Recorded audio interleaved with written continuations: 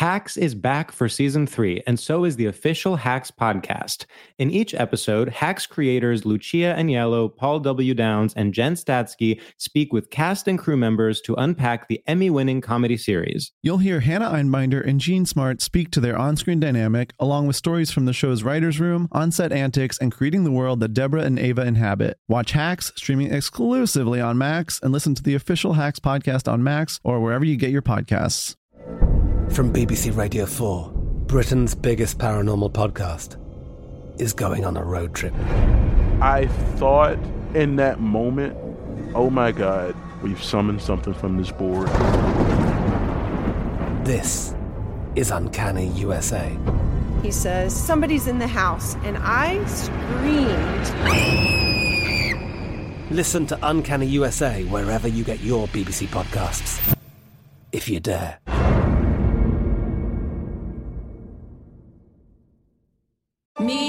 Focus Features presents Back to Black. I want people to hear my voice and just forget their troubles. Experience the music and her story. Know this, I ain't no Spice Girl. Like never before. That's my daughter. That's my Amy. On the big screen. I want to be remembered for just being me. Amy Winehouse, Back to Black, directed by Sam Taylor Johnson. Rated R, under 17, not a minute without parent. Only in theaters May 17th.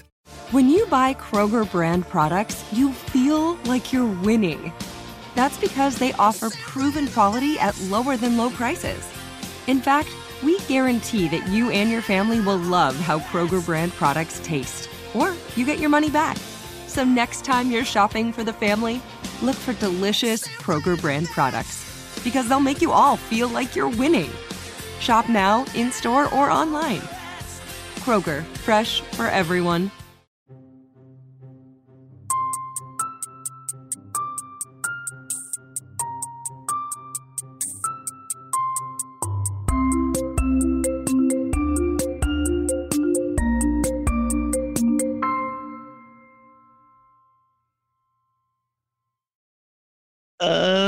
Podcast starts now. Hello, everyone. And hi. And hi. How's everyone doing? Are you guys doing good? Hi, little ones. Hi, little babies. Hi, little babies. Welcome to the world. Welcome to the world. I know it seems scary right now. I'm sure you're all feeling confused, but we're here for you. And we're going to teach you how everything works. You have nothing to be scared of. Luckily, you are all breastfeeding. Sam and I are breastfeeding all our listeners as we speak on our numerous nipples all across our bodies. All across our bodies. And we are here to nurture you because what this world needs is more love. Oh my God. That's so true. And if just one person out there can be turned from hate to love, I'll have done my job. That's the only conversion therapy I care about is turning people from hate to love. You know, it's interesting. People think they are hate, but actually they're love. Well, they just have to convert. They just need to convert. And if you are hate, just know that I love you, and not for what you are, but for what you could be converted to be, which is love. That's right. And I always, you have to hate the sin, not the sinner. And so the only thing I hate is, in fact, the concept of hate. And people say, it's not a binary. You can't be either hate or love. It's like, yes, it is. Yeah, it's absolutely a binary. And shut up. And stop telling me how to love. Yeah, like I am love. So you can't, like, I know better than you. You are hate. Yeah, you are hate.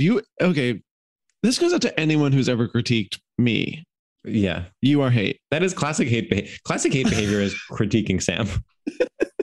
You are hate. And meanwhile, I am love. And I see you hating on me. And I say, I don't love that, but I love you. Exactly. It's interesting. A lot of our listeners are hate, but they are the kind of hate where you're like, where you can see the love inside. Mm-hmm. There's just so much, from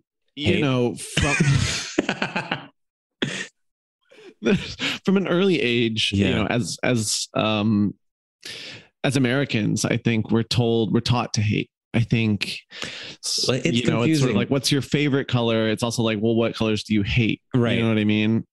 And this is like, we're stopping that today. That's right. And the thing I think about American rhetoric in general, it's like, it is people who so clearly have hate in their heart yelling at you to love. Do you know what I mean? I actually do know what you mean. It's like, you're being told like, you have to love or else I'll kill you. That's not a message of love, actually. It's actually not. It's confusing. This is about hypocrisy in politics. I mean, this podcast essentially is about hypocrisy in politics. Something people don't point out enough is literally sometimes politicians can be hypocritical. And that's kind of why we started this podcast, to shine a light on such hypocrisies. Well, we were kind of like scrolling through our feeds and reading newspapers and magazines and newsletters, whether print or digital. And we said all of them on politics, global finance, etc. And we said, why is no one here? Why are none of these opinion columnists pointing out hypocrisy? Yeah, it seemed like a real hole in the market. We saw a hole in the market. And even more than like wanting to, correct these hypocrisies, we wanted to cash in. Well, of course. And so we saw the hole in the market and we said, well, I bet we could profit off of pointing out the hypocrisies in the government. And of course, I mean, listen, here's the thing. Like at some point you run out of hypocrisies to point out. So then, I mean, I'm sorry to say, but like you have to then fund new hypocrisies so that you can then call them out, because our business isn't calling out hypocrisy. So it is in our best interest, for instance, to have a politician that claims they are for the people getting money from Big Pharma. So then here we are 2 years later, literally consulting on these deals between Big Pharma and progressive politicians so that we can then call out the hypocrisy on our hypocrisy podcast. Yeah, I don't know if you guys have ever seen the movie Nightcrawler with Jake Gyllenhaal, but essentially that's what we're up to. Well, we were kind of like, we like that movie, but it was kind of straight. So we were like, what if it was that, but it was two gay guys? I want to talk about the movie Nightcrawler now.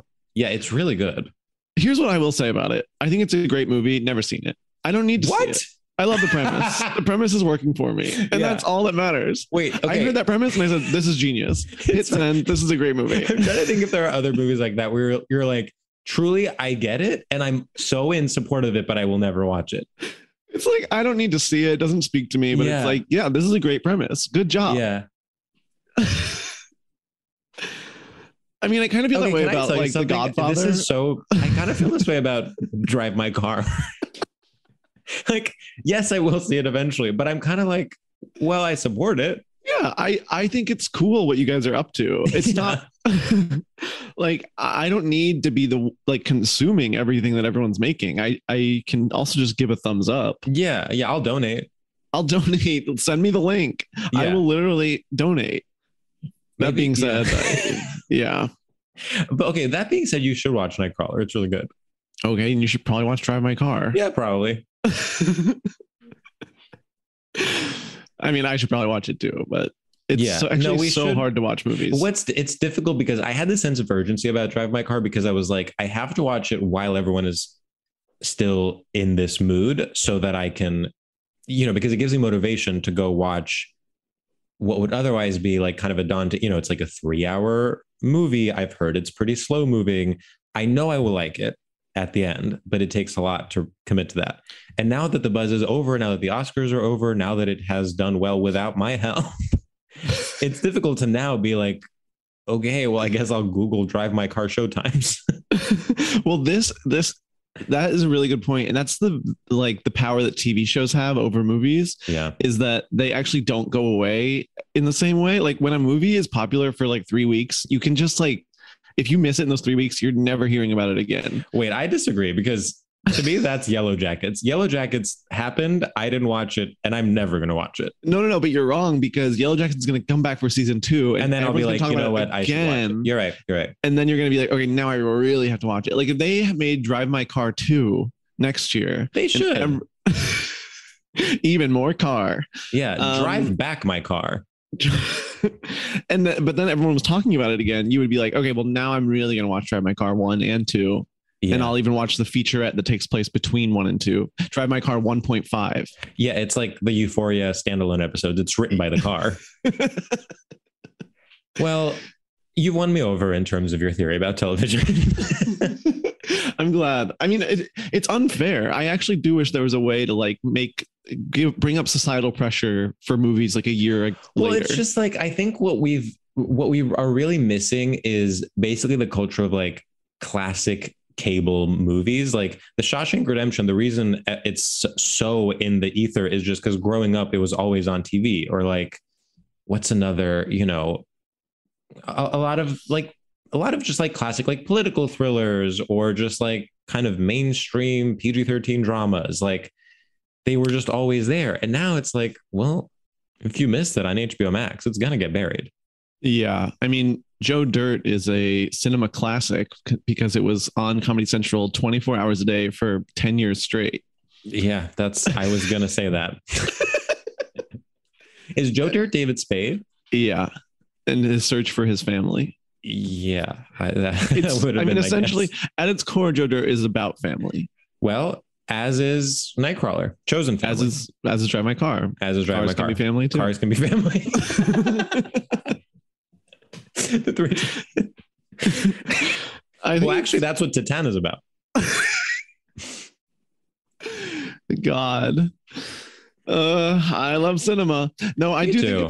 Think it is interesting what pushes it over the edge, because sometimes I really do feel pressure to see a movie like ASAP. Like I felt that way with Everything Everywhere All at Once. I was like, and I did, and I'm glad I did. But I was like, there's no way I won't. If I don't watch this now, like I might as well kill myself. Yeah, I might as well stop. I might as well move to a farm, throw my phone into a sewer, and just start a new life. But I did see it, so I can remain living in NYC. Do you feel? Maybe. Here's actually like a really important question. Do you feel that way about The Northman? I felt I saw it like opening night. I felt like I needed to see it. Okay. And honestly, if I had waited till a week later, I would not have felt the need to see it in such a driving way. That is where I am now. I didn't see it when it came out, like the week that I really was like, maybe tomorrow. And now it's a week later and I'm like, did I dream it? Is it even out? Yeah, it kind of came in. It just like happened. It was like the trailer was a conversation. It was an event. And then it was like, okay, now it's out. And are people talking about it? Only sort of. It was one of those movies, you know, when something gets too much press and then you're like, well, at this point I've read more about, like I've actually learned more about it than I would if I were to just watch the film. Yeah.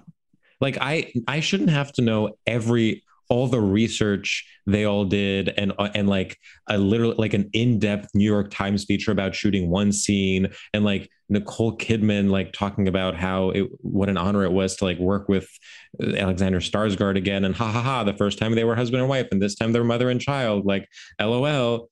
I guess, you know, have you seen the GQ Condé Nast video where they each do the autocomplete and see what the people are Googling?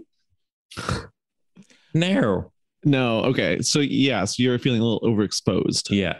When were they husband and wife? Big Little Lies. Oh, right. Okay. The way you said that, it made it sound like it was something that happened like 10 years ago. No, it was the iconic television series Big Little Lies.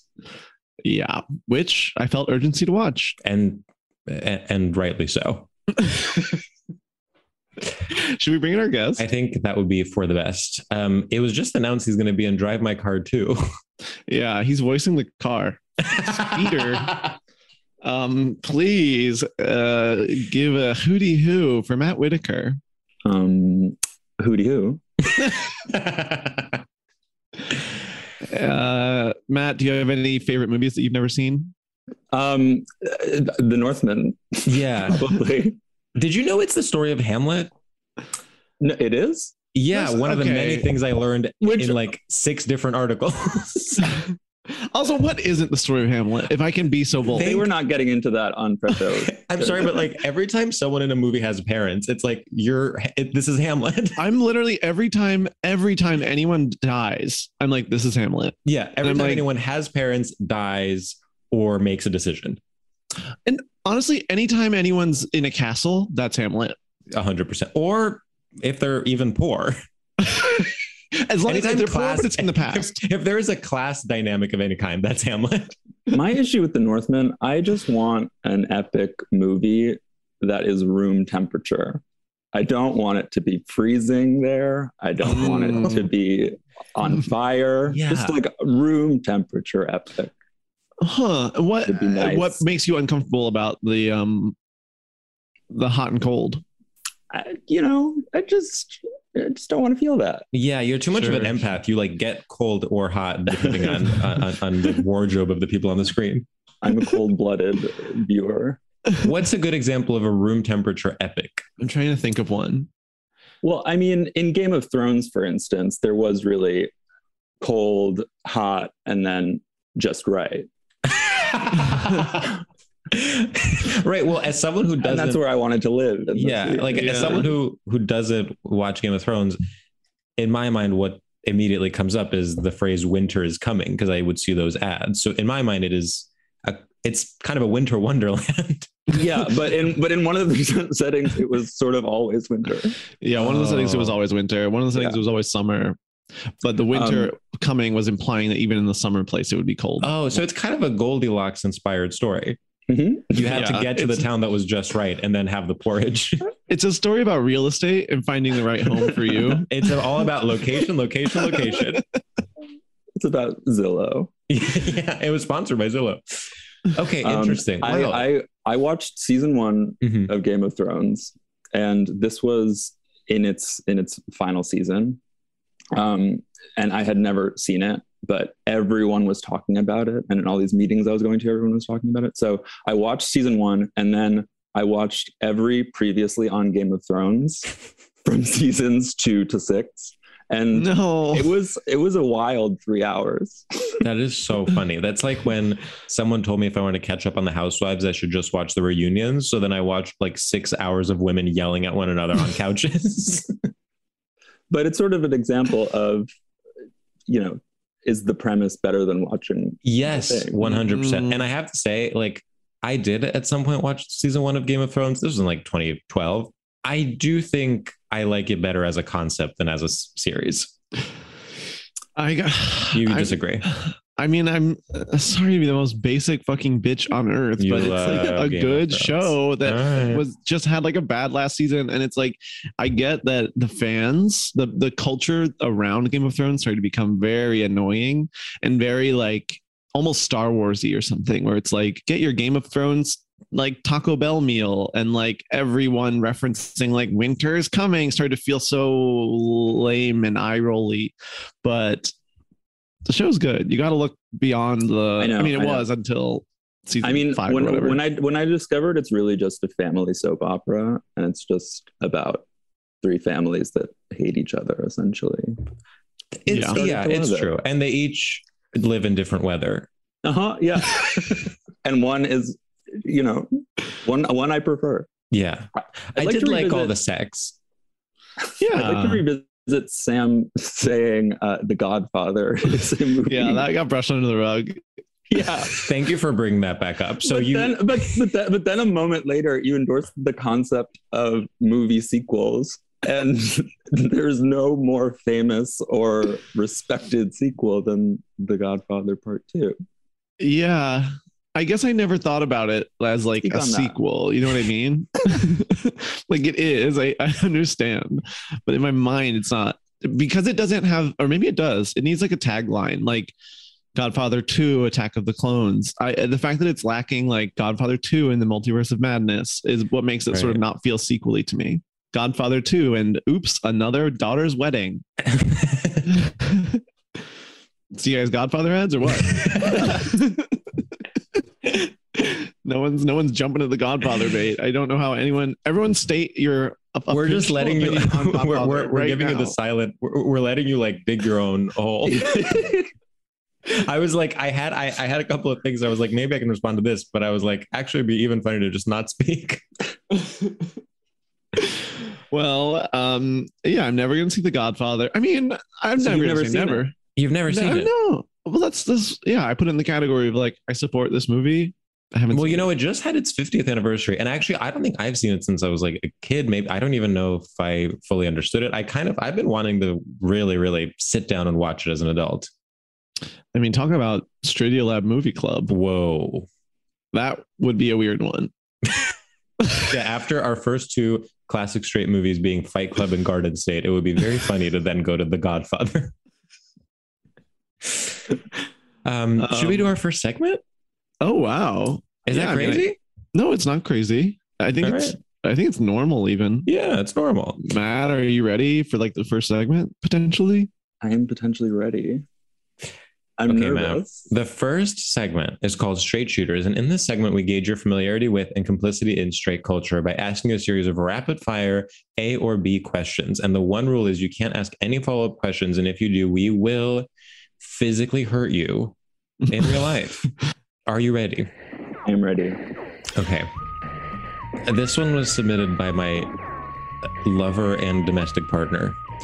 Dr. Oz or Frasier's Roz? Frasier's Roz. Okay, this one I wish I could blame on someone else. Fake gamer girls or a second world war? Doesn't really work. Doesn't really work. Fake gamer girls or the Second World War? Doesn't really work. The Second World War. Yeah, that was a good one. A big sequel. Okay, Matt. Build-A-Bear or Build the Wall? Build-A-Bear. Okay, a blueberry scone or Burberry cologne? Blueberry scone. Suns out, guns out, or tits out for the boys?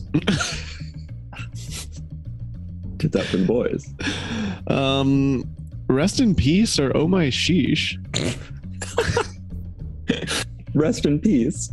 Okay, and this one is another user submitted one from our Discord. Samuel Alito or Frozen Mojito? Frozen Mojito. Okay, actually, this one I'm deeply proud of, and I think this could change the conversation globally and locally. Mr. Magoo or Miss New Booty? Miss New Booty. That's perfect. Yeah, I think you got 900 doves. 900 doves. 10s across the board. What else did I have to do? I mean, yeah, I why are you giving him an A to get those other doves? Oh my God, why are you so obsessed with being perfect? Like, like you need to accept that like there's room to grow. Yeah, always. It's kind of like, well, it's like I'm not perfect. I never said I was a role model. That's me when I get an A-. Matt, you're like crying and like throwing a fit because you got an A-. Like zoom out for a second and like see how that is like this is so like not right. First time a white man has been told no in his life. Do you want to like talk about your score? Is there something, you know, do you want to have office hours really quick? We could go over it. I love just the idea of getting an A- and wanting 100 more doves. Well, you have a table in bio class. First of all, I'm sorry I called you a white man. I realize that's not factually correct, but really I was just kind of like painting a picture in terms of a vibe, like, oh, it's a white man being really a quarter of my ancestors have unsubscribed from Radiolab. I do like the idea of your mom going to the school and being like, why didn't my son get the last 100 doves? Did you guys have in your schools like parents who would do that? That was like a thing. That was a mainstay of kind of like the more privileged kids in my high school, where their parents like would complain when they got bad grades as though it was like bad business. That sounds very New Jersey. I think there were some parents like that in my school, but I don't know. I got all the doves. You got all. So I don't know. Yeah. You got all good doves. So your parents never had to step in. Yeah. How many doves did you get on your SAT? Did you guys ever go to office hours in college? Okay, that's such a good question. I always said I would, and I really didn't. I mean, I did a couple of times, but like it's really something I regret, because I'm like, that's where you would learn things. Except I think anytime I went to office hours, it always felt like a performance, and I was just trying to feel cool just trying to flirt a little bit intellectually. Yeah. I didn't have, mine were never flirty and fun. I feel like when I went to office hours, it was out of like absolute desperation.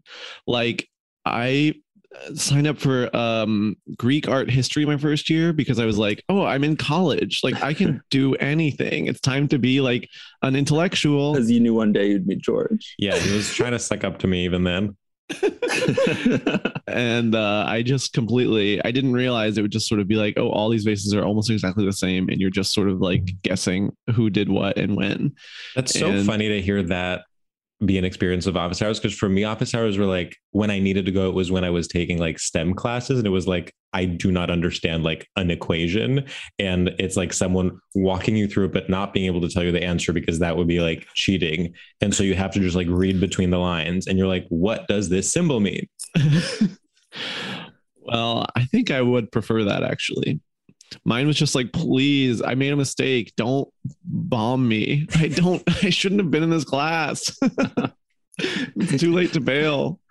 Don't want to be bombed again. My experience of office hours is also like, I had such a difficult time kind of like with my relationship with space and time in college. Like the idea that I would ever be on time, like, it's like, oh, I knew office hours were 2 to 4 and I would remember at 4:30 and be like, oh no, missed them again. That checks out. Yeah, thank you. Matt, you're really keeping it sort of tight-lipped about your office hours experience. Matt was so good at office hours that he doesn't want to brag. I know. I'm like, damn. I don't think I went to office hours very much. Because again, I was always just nervous about the flirting I wanted to do. You were nervous that you'd be too charming and then the TA would drop trow on the spot. Well, yeah, then you wouldn't earn your A. It would be because you seduced your professor. Yeah, I like the idea that your experience of college is just constantly accidentally seducing all your professors and being like, well, I just have to hide. I need to get this A+ on my own merit. I wanted to seduce a teacher so bad. Yeah. It's like one of my great regrets is that I wasn't able to pull it off. Did you try? No. But I just thought it would happen. Like, it was like, I think really what it is the problem with media representations of college. And I kind of assumed it would be much easier for like a professor to make eyes at me and us go hook up in the bathroom or something. Oh, and it turns out in Virginia, there actually weren't that many gay professors, I don't think. Matt, did you ever hook up with a professor? I never did. That's embarrassing. George, did you? No, I did not. It's funny, these stereotypes. Like, I recently found out this guy, this like very famous writer who also teaches. Malcolm Gladwell. No, think more prestige. Who also teaches at a college. Like, I just found out like it's not that there's any like abuse happening, but it's like an open secret that he sleeps with a lot of his female students. And it's just like, well, he does it constantly, blah, blah. And I'm like, wow, it's crazy to just lean into being a cliche. Like that's kind of something you see in a movie. Yeah. Well, yeah.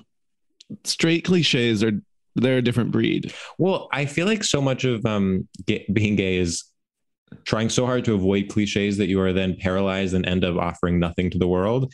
And then it actually is more liberating to just like not be aware that you are living a cliche. I think there's something about owning as a gay man. There's something powerful about owning the fact that you are a cliche.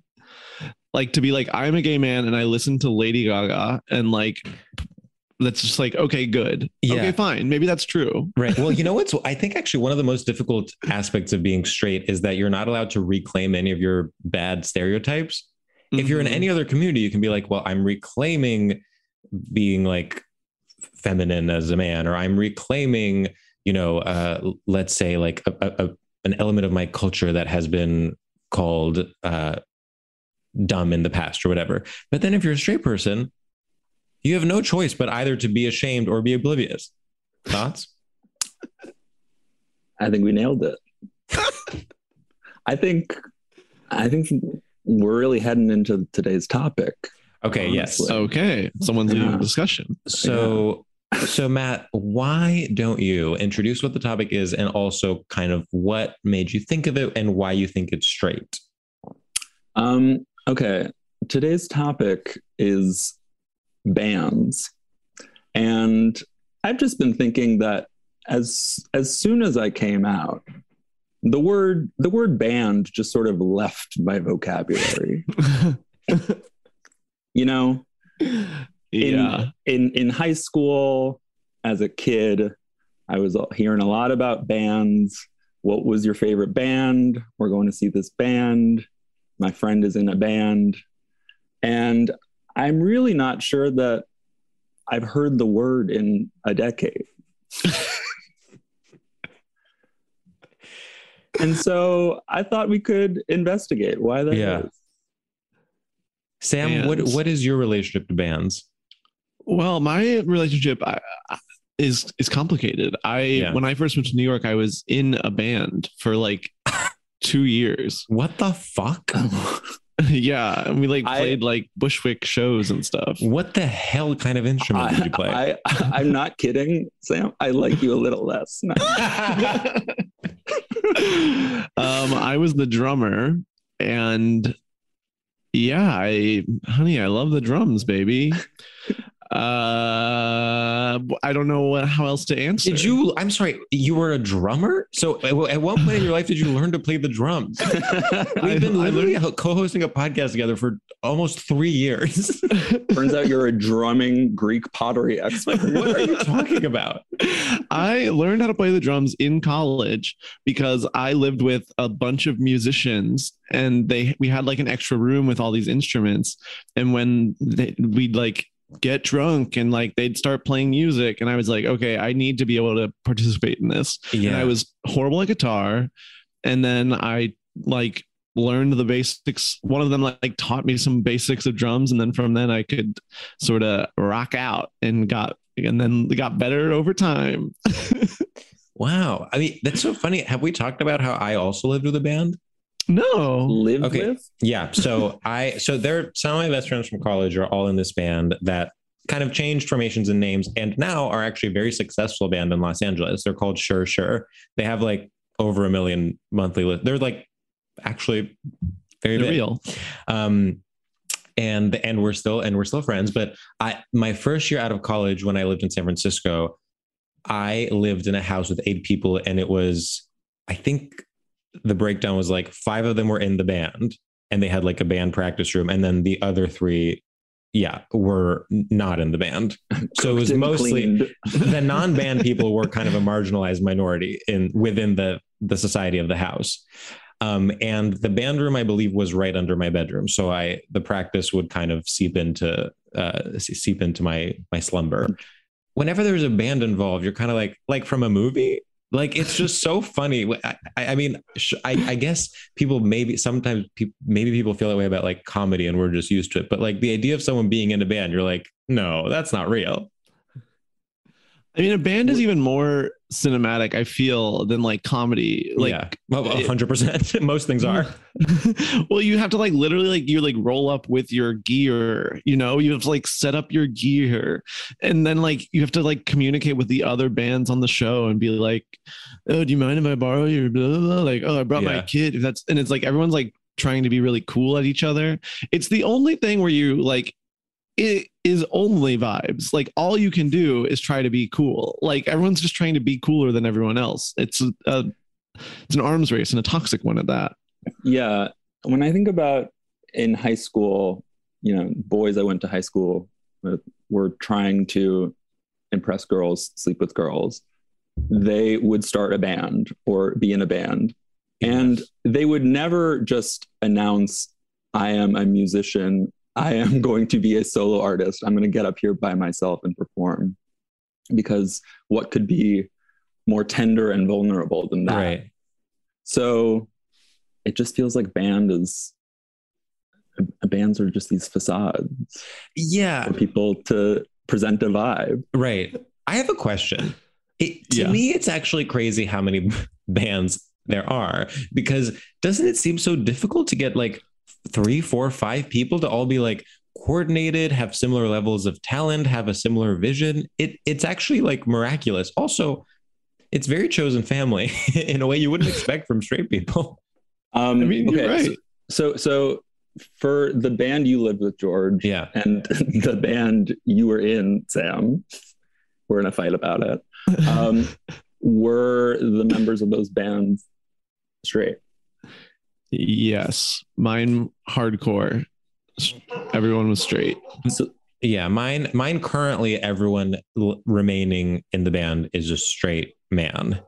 When I lived with them, the lead singer was a woman, and she is queer, but was dating a man at the time. Not that makes you any less queer. I am just stating facts. One of the most queer things you can do. Yeah. But currently the band is 3 straight men. So Sam, how did it feel to be a gay member of an otherwise toxically heterosexual? Yeah, what is going on there? I mean, it was like I wouldn't call it wasn't a fully closeted era, but it wasn't a like out and proud era. Like it was like everyone knows that I am gay, but I am not like, that's not me being like, and I love Lady Gaga. That's like gay and being like, and I love Neil Young. I'm different. Which just, remains true, but but I was leaning a little bit harder into that side. Mm-hmm. And sometimes I do feel, I don't know if it's being gay or my general sensibilities, but they don't necessarily match sort of indie rock lifestyles of Brooklyn. Because like people would be like, you smile so much. Like it's like my resting face was like this sort of smile thing. And it would be like the songs would be so dramatic. And I would be like giving like the widest smile the whole time. For anyone at home, Sam is doing like a drumming gesture while kind of blankly smiling. So if you can imagine, let's say a Travis Barker type, smiling widely as he plays all the small things. I want to see Sam on one of those drum sets that has drums upward. real Sheila E. Oh yeah. I mean, it is fun. Like music, it's also okay. It's so much, not to make it about music v comedy, but it's hard not to go there. It's so much easier because you don't have to get any reaction when you're playing music. Oh, like, interesting. Well, I mean, it's easier to perform once you have it ready, but I certainly think it's harder to get to a place where you can perform a song. I actually think it's 100 times easier. But but maybe I think this is where I'm having trouble with this is I'm like, again, I'm just like in awe that 5 people could ever get together and co-create something. And especially because like not my friends that are in a band, but the average person in a band is not very smart. Wow. Like, how is it happening? Okay. As if music isn't an art. I mean, that's why it's 20 something. I mean, I guess it's like a writer's room. I guess so. I'm like, put it in terms I understand. It's like Big Mouth. I mean, I feel like Big Mouth is Dave Matthews Band. Where it's like there are so many writers. Yeah, all it's very. It's who knows what they Fire. do. Yeah, Big Mouth is Arcade Fire. I mean, is there like so that was like 2011 era when I was in a band, 2012, 2011, and it was like. Then I feel like after that it was like, okay, now we're gonna try to put out to then be a solo drummer.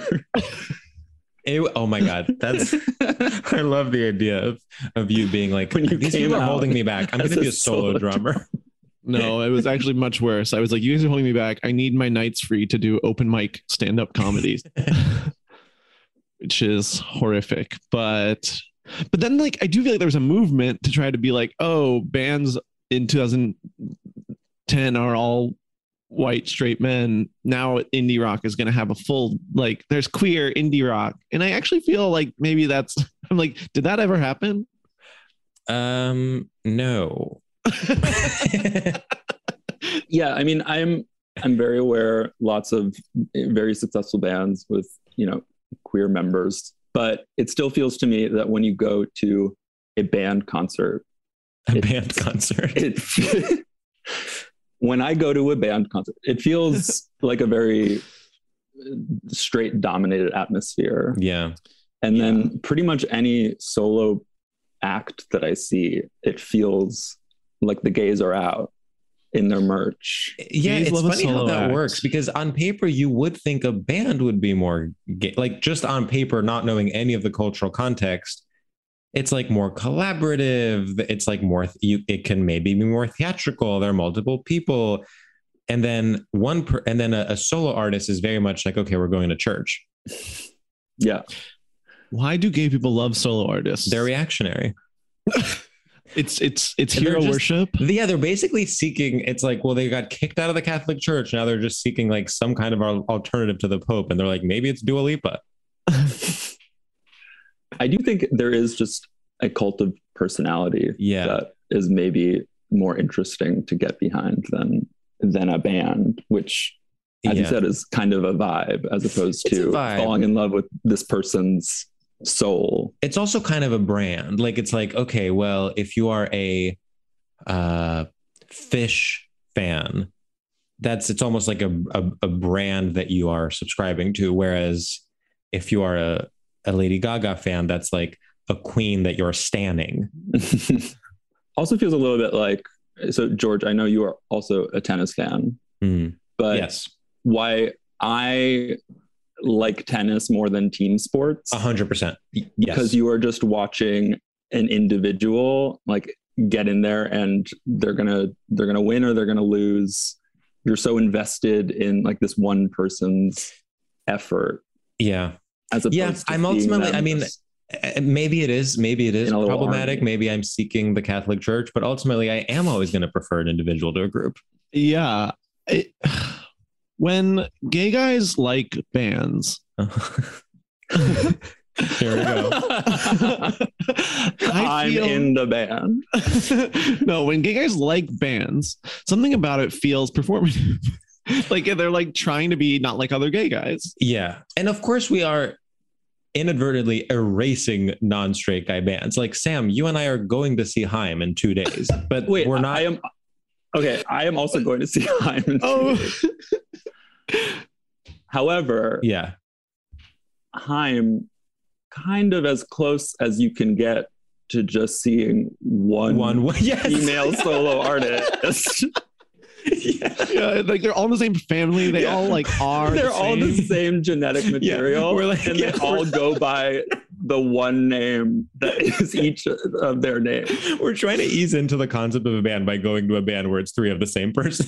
Yeah, and they're all kind of like iconic queens. Yeah, and sure, there are multitudes to them. Yeah. They're all a little bit of a different flavor, but you know, it's kind of not that different from going to a Maggie Rogers concert. Right. Well, I take offense to that, but yeah. Okay, we can get into that. Yeah, why? You don't stand? I'm sure Maggie Rogers is a nice person, but like, I have ears. Like, I know that I'm being lied to. Like, you bitch. Have you seen Maggie Rogers in concert? No. She's a sensational performer, I will say. I also think she's got bops. I think that she's got hits, baby. All right. No, I think it's beautiful that you feel free to be a hater. No, I don't, because I genuinely am like, I like her and wish her the best, but sometimes you have to put your foot down. Well, I think in time maybe you'll forgive I will. her. You know what? I do think this is going to be like how you, as everyone knows, forgave Haim, because at first you were mad at them when they first came out and then you forgave them. So this is my challenge to myself. I'm going to really, really commit to Maggie Rogers' music, and I'm going to decide whether or not I'm going to forgive her. I think that's so nice. I think you can do it. Yeah. Okay, I have actually a really intelligent point to make. Okay, which please. is that I think there's actually... Okay, get ready. I feel like there are solo performers that are queering the concept of a band by having a name that sounds like a band, but they are solo performers. And I'm specifically thinking of Florence and the Machine and Marina and the Diamonds. And I actually think that's like one of the most iconic things you can do, is just be like, my name is literally the Ramones, but I'm one guy. I mean, I'll also say Christina and the Queens. Christina and the Queens, of course. Of course, you could forget. And also Years and Years. Years and Years. Years and Years began as a band. Okay, that's what I was like, wait, they were a band, right? But I believe it is now it's just Ollie. Just Ollie. But okay. still goes by years and years. Even this is obviously a little different, but even Grimes sounds like plural. I was going to say Grimes. I was going to say Grimes is bands for gay people. Yeah. Well, this is another thing in terms of the evolution of bands. Like, okay, I have a lot to say. It's basically that like at some point, electronic devices were introduced into bands. And so now you go see a band and it's just known that one of them is going to be pressing fake buttons. And that kind of changes what the concept of a rock band is. How do we feel about that? I guess I'm confused at the end point. So you're saying like now that there are fake buttons to be pressed, like it's hard to take bands as legitimate? It has not that. It's just like it has. I do think that makes it less straight, less the Ramones, less Dave Matthews Band. Like if you go see Tame Impala and basically it's someone pressing beep, boop while someone else kind of plays guitar.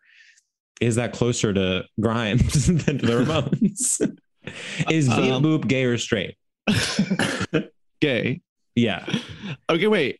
So I kind of am like, okay, the beep boop, the more beep boop you have, the less straight you are. Mm-hmm. Are they essentially just DJs doing a set at the same time? Well, it's like one member of the band is a DJ. Okay, so we've established that gay people are obsessed with one person. Gay people need one person to stand, to put their focus on. Is the opposite true where straight people can't get into it if it's one person? They need a band because like it's too personal if it's one person or something? Yeah, they're afraid of the intimacy. I think so. There's also something that's just so like masculine about the word band. Mm-hmm. And I feel like, I don't know, I can't remember as a kid, other children saying, you know, who's your favorite singer? Who's your favorite artist? I mean, there is, of course, something that's complicating all of this. What's that? That is pop bands. It's like girl bands and boy bands. Right. Oh, well, sure. And interesting that it's boy band and it's girl group. Very interesting. Why is that? That's something I'd like to investigate without researching. Why is that? I love that sort of mic drop without. Yeah. I mean, it's so exclusionary. Girls can't even be in a band if they're literally in a band. Well, it's also like, what is a band? At this point, now I'm like, I don't consider a boy band a band. They're just called boy bands. Yeah. Yeah. Because I wouldn't call ABBA a band, you know? If it's a group just singing, not playing instruments. So there have to be instruments. I guess so. Yeah, I think so. So is it that girl groups should be called bands or that boy bands should not be called bands? I think boy bands should not be called bands. Boy bands should be called boy groups. All right. Well, we solved that. So that's actually a great technicality. So girl groups and boy groups don't count. And they're kind of in this liminal space. Yeah. Well, they're kind of halfway between a solo artist and a band. And also interesting that Harry Styles left One Direction and now is a solo artist, but his concerts now feel more like a band concert. He's pretending he's a band. Pretending. He didn't understand that boy band was not like real. It was technicality. He's generally very confused. I was in a band. He's like very confused when it's like every day he announces, I'm still confused. And then people are like, slay. This conversation is kind of insane. I know. I feel like, what point am I trying to make? Like, I feel like we're being like, so stupid. I know. We're like not making any points. It's like, I feel like I'm attempting to deconstruct something, but then I'm only adding more layers of artifice. I'm like, okay, wait. Like, what do I think? Someone tell me how to feel. Okay, wait. Here's my theory. Let's see if this is another not point. Okay. In the past, let's say the 70s, let's start there. Bands were necessary because we didn't have the same technology. And to play music, you had to have a band. Okay. Yeah, correct. And so now we're at a point, we're so technologically advanced as a society that bands are optional. You can just like sort of hit a track on a computer and sort of like perform your life away and crush and feel real. Bands are optional. And so when you choose to be a band, you are choosing the aesthetic of authenticity, which is something that straight people crave. And I feel like gay people don't need it to feel authentic for it to feel real. And so that's why pop girlies can be stoopy and we can still be like, no, I love that. I think that's genius. It makes me also think, what do we think about wedding bands? Because to me, it also feels like straight weddings I go to, like I seem to really love a live band.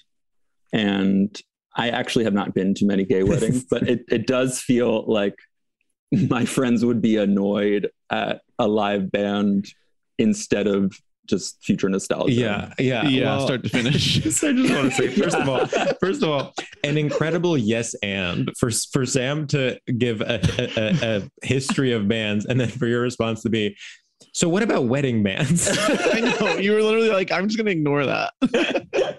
And then second of all, I do think I like the idea of, in the same way that straight people have bands at their weddings, like gay men having like a wedding pop girly, like someone whose job it is to be a pop girly at weddings. Like she's not famous. She's not like, she's like, but she has like a pop girly name and she goes around to weddings doing like bad pop songs. And everyone's like, we stan Carla. Yeah, Carla, we stan you. Are you getting Carla for your wedding? She's expensive, but she's worth it. She's expensive, but she's worth it. I mean, that actually is what we need. Like, we don't need a live band. We need a live pop girly. She would do Dua Lipa. She would do Gaga, and she would sell it, and you'd believe it. But she wouldn't be either. She'd be Carla. Yeah. Here's something I don't appreciate. Is a band then as a joke doing Britney Spears is toxic? I mean, this is something I've come to like have a really cynical view of this, where I'm like, every generation will think this is cool and new for like 5 years, and then we'll realize it's stupid. It'll go away. And then 10 years later, it'll come back. Yeah. And being like, actually, this pop song is really interesting when you play it for real. And it's like, shut up. And it's going to happen for the rest of our lives. So I'm just accepting it and ignoring it. The band Carmen is going to make a comeback. No, don't utter those words. The band. Ugh. Oh my God. To your point, Sam, are we in a phase right now where bands are just less popular and I happen to be gay? Well, okay, like what are the popular bands other than Haim? We can't think of any. No, there are plenty of. I mean, I'm often looking at a Pitchfork list of the best albums of the year, and I don't know what any of these names are. Here are, to me, the two most famous bands: Tame Impala and Alt J. I don't think Tame Impala is like gigantic. Alt J is huge. Is Alt J a band? Are they not? I don't know. I've actually never listened to Alt J. You'd like them. They're good. Yeah, they're an English indie rock band formed in 2007 in Leeds. Oh, shout out to Leeds. Shout out to Leeds and all our fans in Leeds. But I definitely listened to a lot more bands when I was in high school. Oh, yeah. I mean, now I'm like, I do listen to, like, I'm like, have I just not realized that I no longer listen to bands? No. Let's see. I'm opening. Okay. Oh, no. We can't just go through our Spotify. No, I'm just looking really quickly. And honestly, there are no bands. This is kind of crazy. Well, because even like there's still indie music. Like you would be like Mitski, but that's not a band. That's just a girl. That's not a band. That's indie rock. Firmly not a band. Firmly not a band. Like all these people, it's like, is Snail Mail a band or is it just that? No, girl? Snail Mail, again, another great example of someone with a band name who is a solo artist. Same with like even Perfume Genius, like could be a band, but literally scrolling like my recent downloads, like nothing is a band. Not a single band. I do like, for instance, Boy Genius, which is a super band consisting of 3 solo girls. Okay. So it's kind of Haim in that way. I genuinely like Tame Impala and have seen them live several times. Yeah. Whenever it's 3 women, it is a Haim. Yeah. It's not a band, it's a Haim. Yeah. Like First Wives Club is just 90s divorce. Haim. Yeah, 3LW, TLC. I mean, we're gonna get hate mail for this one. What? Do you think so? For this? Yeah. I just want to say, like, I still listen to older, like, I still listen to like Radiohead occasionally. Like, I listen to bands I listened to in high school still, but I'm just trying to, like, kind of like, in terms of new people, what was the last new, or like, I like Beach House. I like, those kinds of. That's a band, I guess. Yeah, that's a band. And I celebrate music and I celebrate people celebrating music, but I just don't think of music through bands anymore. I have a question. Do you think Arcade Fire killed bands? It was like, that's too many people. I don't think Arcade Fire killed bands. I kind of do. I actually think I stand by this. I think it was like, we flew too close to the sun. There should not have been that many people playing that many weird instruments all at once on the Saturday Night Live stage. And then after that, people were like, yeah, we need a break from this for a while. Like, let's, I think Dua Lipa will do for now. I also, it's dark that I can never not think about when I'm like watching Arcade Fire on SNL. I'm like, do you all get paid the same amount? Like, they don't. Like, they don't, and that seems so fucked up. I'm like, I guess, but it's also like when Dua Lipa is up there with background singers, they also don't get paid as much as her. Yeah. But they're not saying I'm part of Dua Lipa. They're saying I'm a background singer for Dua Lipa. Like, if you're like, I am a member of Arcade Fire. Do you think on LinkedIn it says works at Dua Lipa on the background singers? No, I think it says like works at Dancers Worldwide. Works at singing. Self-employed at singing. Self-employed at singing. Is Carla at your wedding? I'm sorry. I'm literally looking up 2010's bands. Okay. I mean, 2010 was an incredible year for bands. Bands were at the top of yeah, but I'm saying 2010s. Like, what are, new bands? Yeah, see, it's like, but these are all... Kings of Leon was huge. Yeah, exactly. It's like, but Kings of Leon is classic, like, well, this is the end of bands. Well, Kings of Leon could only come at the end of bands. Same with, like, I'm looking here, like, Mumford & Sons could only come at the end of bands. Oh, that was rough. Yeah. There's still plenty of bands. They're just smaller. Oh, here's a band. Here's a band that I would say I got into while they were new is like Alabama Shakes. Yes. But then it's like, yeah, but that's kind of a solo artist. Right. Yeah. And a queer solo artist. And a queer solo artist. And actually a pop girly. She's Dua Lipa. Yeah, I mean, it quickly went from being I love Alabama Shakes to I love Brittany Howard. Brittany Howard slayed at the Kennedy Center Honors for Joni Mitchell. Yeah. Yeah. I mean, the one band I can think of that made a splash recently was the 1975. So they're in my head as one, but they're one where I'm like, that's one that gay guys will say they like. And I'm in a way where I'm like, you're self-hating. Also, like 100 Gex. I don't know if that counts as a band though. Yeah. I mean, like they are 2 people. But maybe it's too beep boop to be a band. It's too beep boop.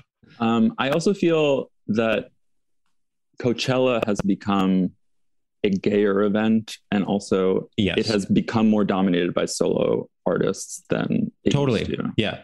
Oh wait, I have another one. Seeing as many, big font. Yeah. Bands. The band Turnstile, I actually got into as a band recently. Does Waxahachie count as a band, or is that just one person? I think that's just her. Ugh. I keep so hard. Oh no, it says band. Waxahachie is an American indie music project. I don't know. That's saying we're a band. I think it's just her. But don't lump us in with her. Kings of Leon. God, remember when Beyonce covered Sex on Fire? That also killed bands. Beyonce singing Sex on Fire. Sex on Fire. Have you seen that? Yeah.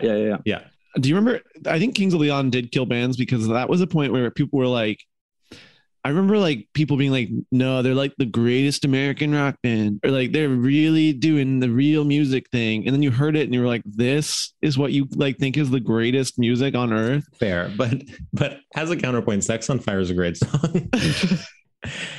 Yeah, so I guess Kings of Leon and Arcade Fire killed bands. I also really hate when the Grammys say that the best new artist is a band. I'm like, I don't. Right, it's artist singular. Yeah. Okay, wait. I know another band that killed bands. What? Imagine Dragons. Oh yeah, that might be the biggest one. That to me was like, oh, music is dead. Like, music is actually dying and dead. Bury it. I mean, it's funny because no one can actually do that for pop divas. No one can be so bad that they kill it. I mean, certainly people have tried, but somehow they are salvaged from the rubble. No pop star will ever have the reputation of Imagine Dragons, right? Maybe Camila Cabello. Imagine Dragon. Yeah, the solo breakout. Has this been a fruitful conversation? Matt, what do you think? I mean, it's sort of the way my mind just goes around and it certainly has been a conversation. Yeah, you can't deny that words were said. Thank you for coming to office hours, Matt. Yeah. I hope I flirted good. Yeah, I think you've seduced both of us, and you might find those extra 100 dubs on your report card when you log into the student portal later tonight. Are you excited to see Haim in concert? We're very excited to see Haim. We do have one issue, which is that we have one more ticket we have to sell to someone for too much money. But if anyone wants to sit next to us at Haim, which at this point will have taken place 2 weeks before you hear this episode, please let us know. But yeah, I'm excited to see Haim. I'm excited to tell them that I forgive them, and I think they'll be able to put on a really good show when they know that the pressure's off. Yeah, and I'm honestly excited to reunite with them. The last time I saw them was almost a decade ago. It was when they were touring their first album. I've never seen Haim live. They're great. I'm excited. I mean, I hope they're still good. I had the reason I don't like them is because I saw them live and I had a really bad time. Yeah. Sam had a bad time. I had a good time. I really hope they haven't let the fame get to them. I'm happy for them that they're like wearing Balenciaga, but I'm also like, remember your roots. I feel like the fame will never get to Danielle is a sense that I get. I don't know. She seems really like hard on herself. And just like a very focused worker. She's a very focused worker. She's dating or maybe engaged to one of the producers of their songs. Yeah. I do wonder what Estee's future looks like. Yeah. She's the real wild card, I would say. I love her, by the way. And I love that she makes that stupid face when she plays the bass. It's the bass face is great. Wow. There was one, I think it was like a Tiny Desk from Home. Yes, I know exactly what you're talking about. Pandemic. Yeah. And Estee really doesn't do anything. It might just have been the one particular song, but Danielle and Alana are really like working double duty. Yeah. Well, it's difficult to play the bass in an acoustic Tiny Desk performance. Yeah. I say that knowing not a lot about music, but they're doing stripped down versions and it's like, well, yeah, her job is to play the bass. What do you want from her? Which Haim girl is each of us? I have been avoiding that question all episode, and I'm glad that you finally made us confront it. Yeah, no, we need to be bolder and braver. I mean, I hate to say it. I do think I actually don't hate to say it. I'm proud to say this out loud. I think Matt is Danielle. Wow. So you're saying I'm hard on myself and dating one of the producers. Yeah. And I think you're like, you only got this box. You seduced us. You are hardworking and respectable while remaining cool. Thank you. And then, what do you think? I might be Esty. And I'm Alana. Well, go me. I feel like I kind of have the most promising career of all of you right now. So. Well, I do podcasting face. I like make too many faces as I'm recording. Well, I do think you are Esty in the sense of she is certainly the most silly one. Sure. Yeah. Drag me. Yeah. And I'm kind of Alana in the sense that like she pretends she is like a cool girl, but she's the most calculating one of all. You know what I mean? I think I do. Yeah. Yeah. It's interesting that Esty kind of in some ways feels like the youngest one. Alana also feels like the youngest one. But I don't know, for the oldest sister to be kind of like the ham of the group. Yeah, no, you're right. Esty's the oldest? Well, Danielle has oldest energy. I always thought Danielle was the oldest.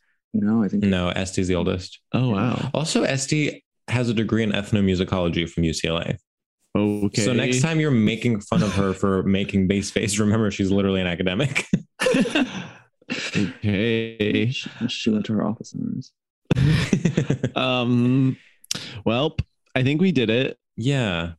Yeah. Sorry, like to any music fans. I know. I like this is an episode where like people that like music and bands will be just like annoyed. And by the way, we like music. We like bands. Music and bands. Honestly, I would love to know the bands that your listeners like. Yeah, I should be listening to them. Right. I do maintain that like the bands I listened to in high school are actually better than most bands starting out right now. But I'm willing to be proven wrong by any huge stands of the 1975. Okay. Well, I say let's do our final segment. Yeah, I agree. Matt, our final segment is called Shout Outs, and in it we give a shout out to anything that we enjoy at all, sort of in the style of TRL, it's 2001, and you're shouting out to your squad back home.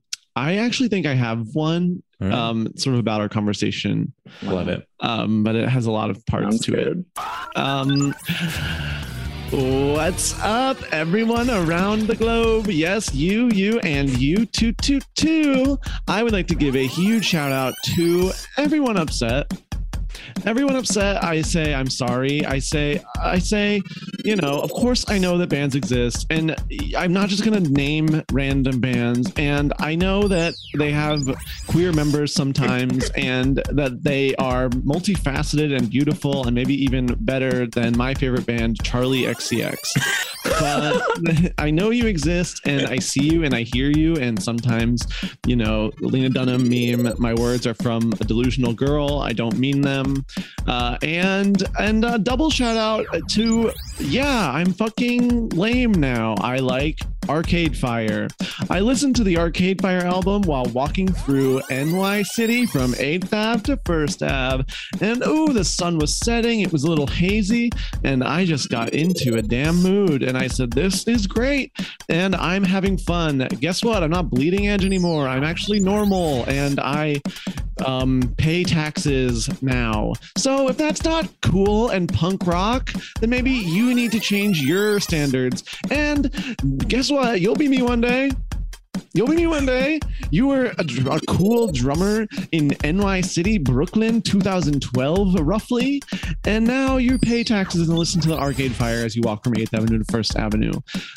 Death comes for us all. XOXO. Sam. Wow. Death Cab for Cutie comes for us all. Okay. Well, I guess I'll go. What's up, my best friends in the world? Giving you a quick hug as I do this shout out. Hi, it's your boy George. And I want to give a quick shout out to the expensive ergonomic desk chair that my newfound domestic partner has in our newfound apartment that has opened my eyes to the fact that I have been sitting on an IKEA kitchen chair every day for 8 hours for the past 2.5 years. No. Now we're talking permanent damage to my neck. We're talking permanent damage to my back. We're talking posture that will never get better. We're talking I have shaved years off my life just because I was too lazy to order a nice ergonomic desk chair from the internet. And now I find myself in the place where the pressure is too much. Do I really invest in a $2,000 one? Do I spend my entire yearly income on a chair just for the sake of not having back problems? Do I get a mid-priced one knowing that it might be even worse than sitting on an IKEA kitchen chair because it's made in a fake way? Or do I spend another 3 years paralyzed by indecision until I slowly kind of fold into myself and my bones crack and I perish? Stay tuned. Woo! Okay, Matt, whenever you're ready, I say go the fuck off, bitch. Okay, what's up, you freaks of the north and geeks to the south? I want to give a shout out to my favorite hydrating beverage, and that is lime cucumber Gatorade. That's right, Gatorade is vegetables now. It sounds nasty, it tastes delicious. If you wanted a Gatorade that tastes mature, this is not really that. It's still mostly just sugar and some salt. But it is better than red fruit punch nastiness. It is better, I gotta say, than lemon lime. So if you are hungover, if you have COVID-19 and you need some more hydration to get you through, go to the market, get some cucumber lime Gatorade. Woo! Woo! I didn't know that existed. I had no idea they put cucumbers in Gatorade now. I used to have it in Los Angeles, but you could not get it in New York. And then I think as of 2022, I'm seeing it in... Oh my God, leave it to Los Angeles to innovate in that way. I guess it's technically that's green juice. LA. Yeah, that's literally medicine. cucumber Gatorade is technically green juice. I mean, I love it. No, I'm gonna get it. Really recommend it. Honestly, I might get it 2 days since I am, as we've already mentioned, hungover, and it is in fact 3 p.m. I love a lemon lime, so the fact that that's even being elevated is so interesting to me. And it is elevation. To go from lemon lime to cucumber lime is elevation. To take away, well, it's like lemon lime. It's like you're a child. You right. Mommy drives you to school every day. Yes. But cucumber lime is like, oh, you're a full adult. Right. Also, can I say something, like, not to kind of crack this case wide open, but it's like, why are you pairing lemon with lime? You only need one. Who is making a drink and putting a wedge of lemon and a wedge of lime in it? It's sort of like toxic tradition. Like why is that a flavor? We just do it. And it's like, no, pick one. Let each of them shine on their own. Right. I'd love to have lemon Gatorade and I'd love to have lime Gatorade. I completely agree. We're saying that it's a band, it's a citrus band, and we want solo artists. Yeah. They're kind of like... I would stand both of them. They're like Chloe and Halle, but now Halle has struck out with Cucumber in Disney's Little Mermaid. Yes.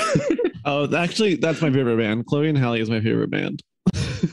That's a good band. That's a really good band, actually. Well, music heads rejoice. What's up, Matt? I feel like you're scared for this episode. Yeah, you are very scared of music heads. They were my community once. I just know how they're I know how they're gonna see this. As I didn't realize also I was coming for your community. Yeah. Listen, as someone who once drove 7 hours and got a speeding ticket to go to a music festival in Washington State, I'm part of that community. And yeah, I saw D. Antwoord there. Any questions? Oh, wow. Classic. Well, I guess this is our episode. Yeah, Matt, thank you for coming on. And honestly, thank you for actually changing. Like, it has made me rethink bands. I mean, I do think this, like, we joked about it, but I do think we changed the global conversation. Yeah. So if you want to bring bands back, like, start locally. Yeah. This isn't something that's going to happen in the presidential election. Well, see you at Heim. Well, see you at Heim. Okay. Bye. Bye. Bye.